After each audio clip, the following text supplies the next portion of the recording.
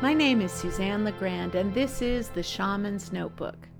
Today I'm speaking with Tammy Russell, who is a registered dietitian, homeopathist, and intuitive energy healer. Today on the show, we are going to talk about a patient that I worked with called Teresa. And here is what Teresa said. She said that she would like help getting her soul and her spirit to recognize that she is worth being successful in following her passions. And I think that's something that we can all relate to. And she was also interested in any information about a better way to tolerate or process fats. So when I did a session, what I do usually is I do muscle testing, and I use a combination of energy medicine techniques that I have learned and my own system. And what came up first was the SB junction. The SB junction stands for Spino-Basilar, and it refers to, it's oftentimes referred to questionably as a joint, but it is the junction at the kind of the base of the occipital bone in the skull, and it plays an important role in the breathing cycle and the function of the pituitary gland. So a lot of times people can basically get this junction out of whack, and sometimes that can be physical. For example, a blow to the head. If you stand up and you hit your head on something, that can cause restriction. And also emotional problems can cause restriction. So if as a child you spend a lot of time in a startled state, living in fear of punishment, you can develop long-term restrictions on the pituitary gland that sits in front of the SB junction. So that was the first thing that came up that needed to be balanced and realigned. And that was connected to a physical and etheric upgrade. So the etheric body is a template for our physical body. And so in a way you can think of it like a blueprint. So if you help to balance the etheric body, it will also help to then create new balance in the physical body. And basically you can also think of it as an energetic body. In doing a upgrade, in addition to kind of readjusting or updating the blueprints for the physical body, we also receive an infusion of substances our bodies may need, such as vitamins, minerals, hormones, etc., so that in the end, the person receiving this is filled and recharged with source energy. And finally, this was connected to the Hara alignment. Okay, so the Hara line alignment is an alignment of our life purpose to divine will.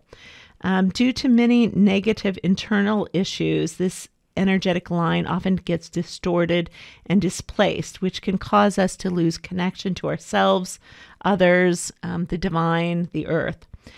So this activation works on clearing negative energy from lower energy centers, which directly cause Hara line displacement. When we are fully connected, the Hara line is centered and balanced, and we are energetically aligned to our life purpose and mission. So it's a really interesting thing if you look at these three. On one hand, you have a physical misalignment that was caused by an emotional issue. My sense is that the alignment, I don't know if this person hit their head, but most likely there was emotional trauma that basically affected their physical body. And the working of the Spino-Basilar junction also affects, of course, the pituitary gland, which is the master hormone. So we have a physical displacement that leads to a displacement in energetically in terms of getting kind of the sense of being thrown off your mission or not being allowed to do what you really want to do, which is part of the issue that she talked about. Support in being successful in following her passions. So basically, we did kind of a spiritual chiropractic, so to speak. And I did tapping, and I also work with a pendulum to upgrade and realign the energies and to release the misalignment. So after I did that, I then asked about fat absorption. And what I got from energy medicine was that it is a defensive overprotection reaction. And it was connected, interestingly, to the skeletal system and her Wei Qi. So again, we have, sometimes I don't really understand how these things may be related, but I just trust that they are. And what I would say is that a lot of times when people experience emotional trauma that decenters them, an attempt to kind of get recentered, you go the opposite way. You get very defensive. You are in an attempt to protect yourself. Sometimes you go the other direction. So it might possibly be at play in fat absorption. And finally, I selected a card from the Change Me Prayers Oracle deck by Tosha Silver, and I got perfectionism. And I'll read you what it says. The message is, change me, divine beloved, into one who allows the universe to give me every way it chooses. May I be fully open to receive, knowing that the divine is my complete source. Let me release all perfectionism and fear of doing it wrong. The divine is my total source.